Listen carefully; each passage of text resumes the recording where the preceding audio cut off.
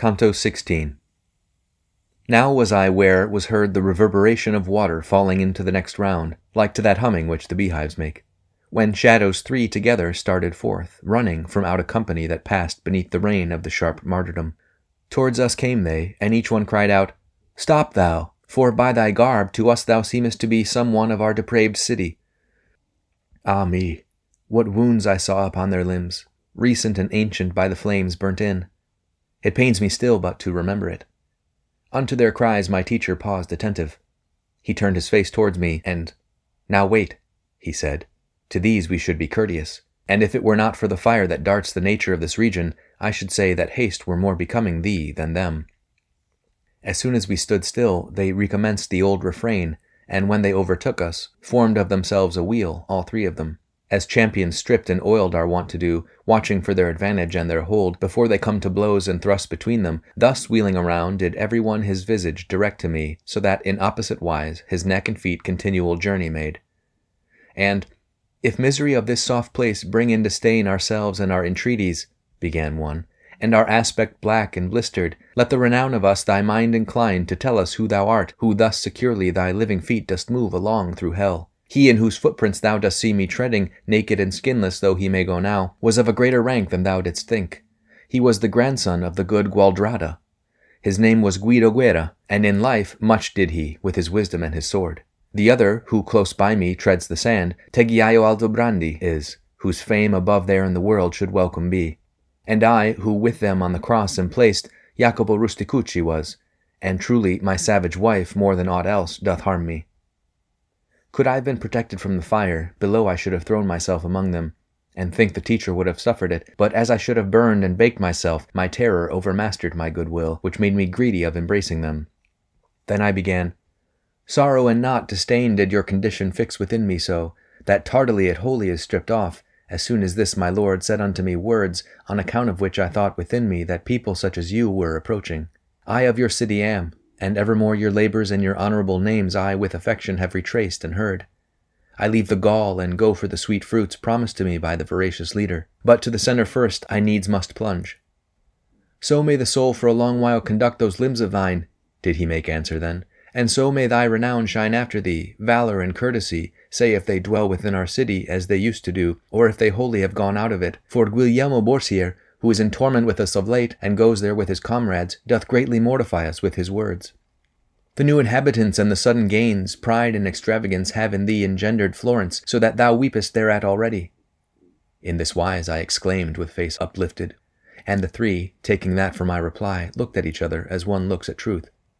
If other times so little it doth cost thee, replied they all, to satisfy another, happy art thou, thus speaking at thy will.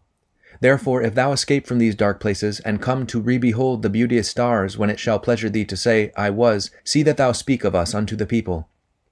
Then they broke up the wheel, and in their flight it seemed as if their agile legs were wings. Not an amen could possibly be said so rapidly as they had disappeared. Wherefore the master deemed best to depart. I followed him, and little had we gone before the sound of water was so near us that speaking we should hardly have been heard. Even as that stream which holdeth its own course, the first from Montevezzo towards the east, upon the left-hand slope of Apennine, which is above called Acquachetta, ere it down descendeth into its low bed, and at Forli is vacant of that name, reverberates there above San Benedetto from Alps, by falling at a single leap, where for 1,000 there were room enough. Thus downward from a bank precipitate, we found resounding that dark-tinted water, so that it soon the ear would have offended. I had a cord around about me girt, and therewithal I whilom had designed to take the panther with the painted skin. After I this had all from me unloosed, as my conductor had commanded me, I reached it to him, gathered up and coiled, whereat he turned himself to the right side, and at a little distance from the verge he cast it down into that deep abyss. It must needs be some novelty respond, I said within myself, to the new signal the master with his eye is following so. Ah me, how very cautious men should be with those who not alone behold the act, but with their wisdom look into the thoughts. He said to me, Soon there will upward come what I await, and what thy thought is dreaming must soon reveal itself unto thy sight. I to that truth which has the face of falsehood, a man should close his lips as far as may be, because without his fault it causes shame. But here I cannot, and, reader, by the notes of this my comedy, to thee I swear, so may they not be void of lasting favour, athwart that dense and darksome atmosphere I saw a figure swimming upward come, marvellous unto every steadfast heart, even as he returns, who goeth down sometimes to clear an anchor which has grappled reef, or aught else that in the sea is hidden, who upward stretches and draws in his feet. Canto 17. Behold the monster with the pointed tail, who cleaves the hills and breaketh walls and weapons. Behold him who infecteth all the world. Thus unto me my guide began to say, and beckoned him that he should come to shore, near to the confine of the trodden marble. And that uncleanly image of deceit came up and thrust ashore its head and bust, but on the border did not drag its tail. The face was as the face of a just man, its semblance outwardly was so benign, and of a serpent all the trunk beside. 2 paws it had, hairy unto the armpits, the back and breast and both the sides it had depicted o'er with nooses and with shields. With colours more, groundwork or broidery, never in cloth did Tartars make, nor Turks, nor were such tissues by Arachne laid. As sometimes wherries lie upon the shore, that part are in the water, part on land, and as among the guzzling Germans there, the beaver plants himself to wage his war, so that vile monster lay upon the border, which is of stone, and shutteth in the sand. His tail was wholly quivering in the void, contorting upwards the envenomed fork, that in the guise of scorpion armed its point. The guide said, Now perforce must turn aside our way a little, even to that beast malevolent that yonder coucheth him. We therefore on the right side descended, and made 10 steps upon the outer verge, completely to avoid the sand and flame. And after we are come to him, I see a little farther off upon the sand a people sitting near the hollow place. Then said to me the master, So that full experience of this round thou bear away, now go and see what their condition is. There let thy conversation be concise. Till thou returnest I will speak with him, that he concede us to his stalwart shoulders. Thus farther still upon the outermost head of that 7th circle all alone I went, where sat the melancholy folk. Out of their eyes was gushing forth their woe. This way, that way, they helped them with their hands, now from the flames and now from the hot soil. Not otherwise in summer do the dogs, now with the foot, now with the muzzle, when by fleas or flies or gadflies they are bitten. When I had turned mine eyes upon the faces of some on whom the dolorous fire is falling, not one of them I knew. But I perceived that from the neck of each there hung a pouch, which certain colour had, and certain blazon, and thereupon it seems their eyes are feeding. And as I, gazing round me, come among them, upon a yellow pouch I Usurers saw, that had the face and posture of a lion. Proceeding then the current of my sight, another of them saw I, red as blood, display a goose more white than butter is. And one who with an azure sow and gravet emblazoned had his little pouch of white, said unto me, What dost thou in this moat? Now get thee gone, and since thou art still alive, know that a neighbour of mine, Vitaliano, will have his seat here on my left-hand side. A Paduan am I with these Florentines. Full many a time they thunder in mine ears, exclaiming, Come the sovereign cavalier, he who shall bring the satchel with 3 goats. Then twisted he his mouth, and forth he thrust his tongue, like to an ox that licks its nose. And fearing lest my longer stay might vex him who had warned me not to tarry long, backward I turned me from these weary souls. I found my guide, who had already mounted upon the back of that wild animal, and said to me, Now be both strong and bold, now we descend by stairways such as these. Mount thou in front, for I will be midway, so that the tail may have no power to harm thee. Such as he is who has so near the egg of quarton that his nails are blue already, and trembles all, but looking at the shade, even such became I at those proffered words. But shame in me his menaces produced, which maketh servant strong before a good master. I seated me upon those monstrous shoulders. I wished to say, and yet the voice came not, as I believed, Take heed that thou embrace me. But he who other times had rescued me in other peril, soon as I had mounted, within his arms encircled and sustained me, and said, Now, Geryon, bestir thyself, the circle's large and the descent be little. Think of the novel burden which thou hast. Even as the little vessel shoves from shore, backward, still backward, so he thence withdrew.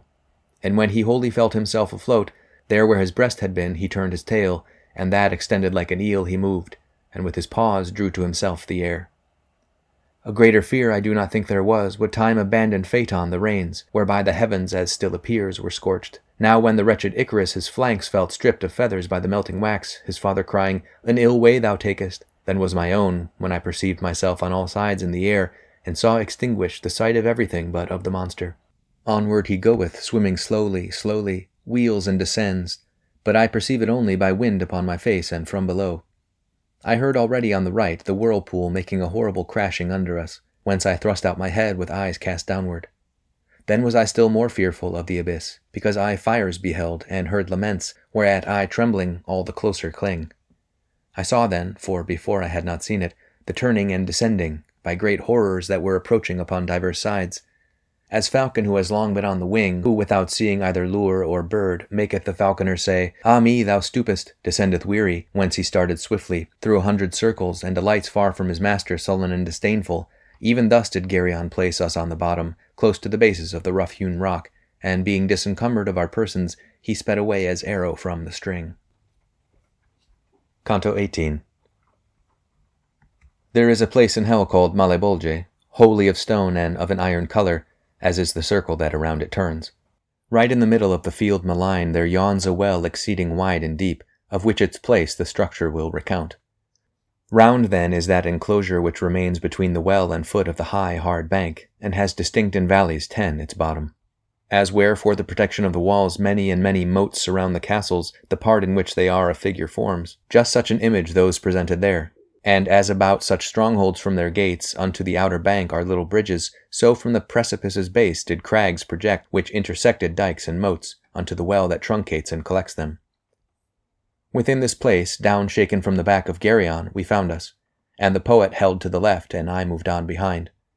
Upon my right hand I beheld new anguish, new torments, and new wielders of the lash, wherewith the foremost Bolgia was replete. Down at the bottom were the sinners naked. This side the middle came they facing us, beyond it with us, but with greater steps.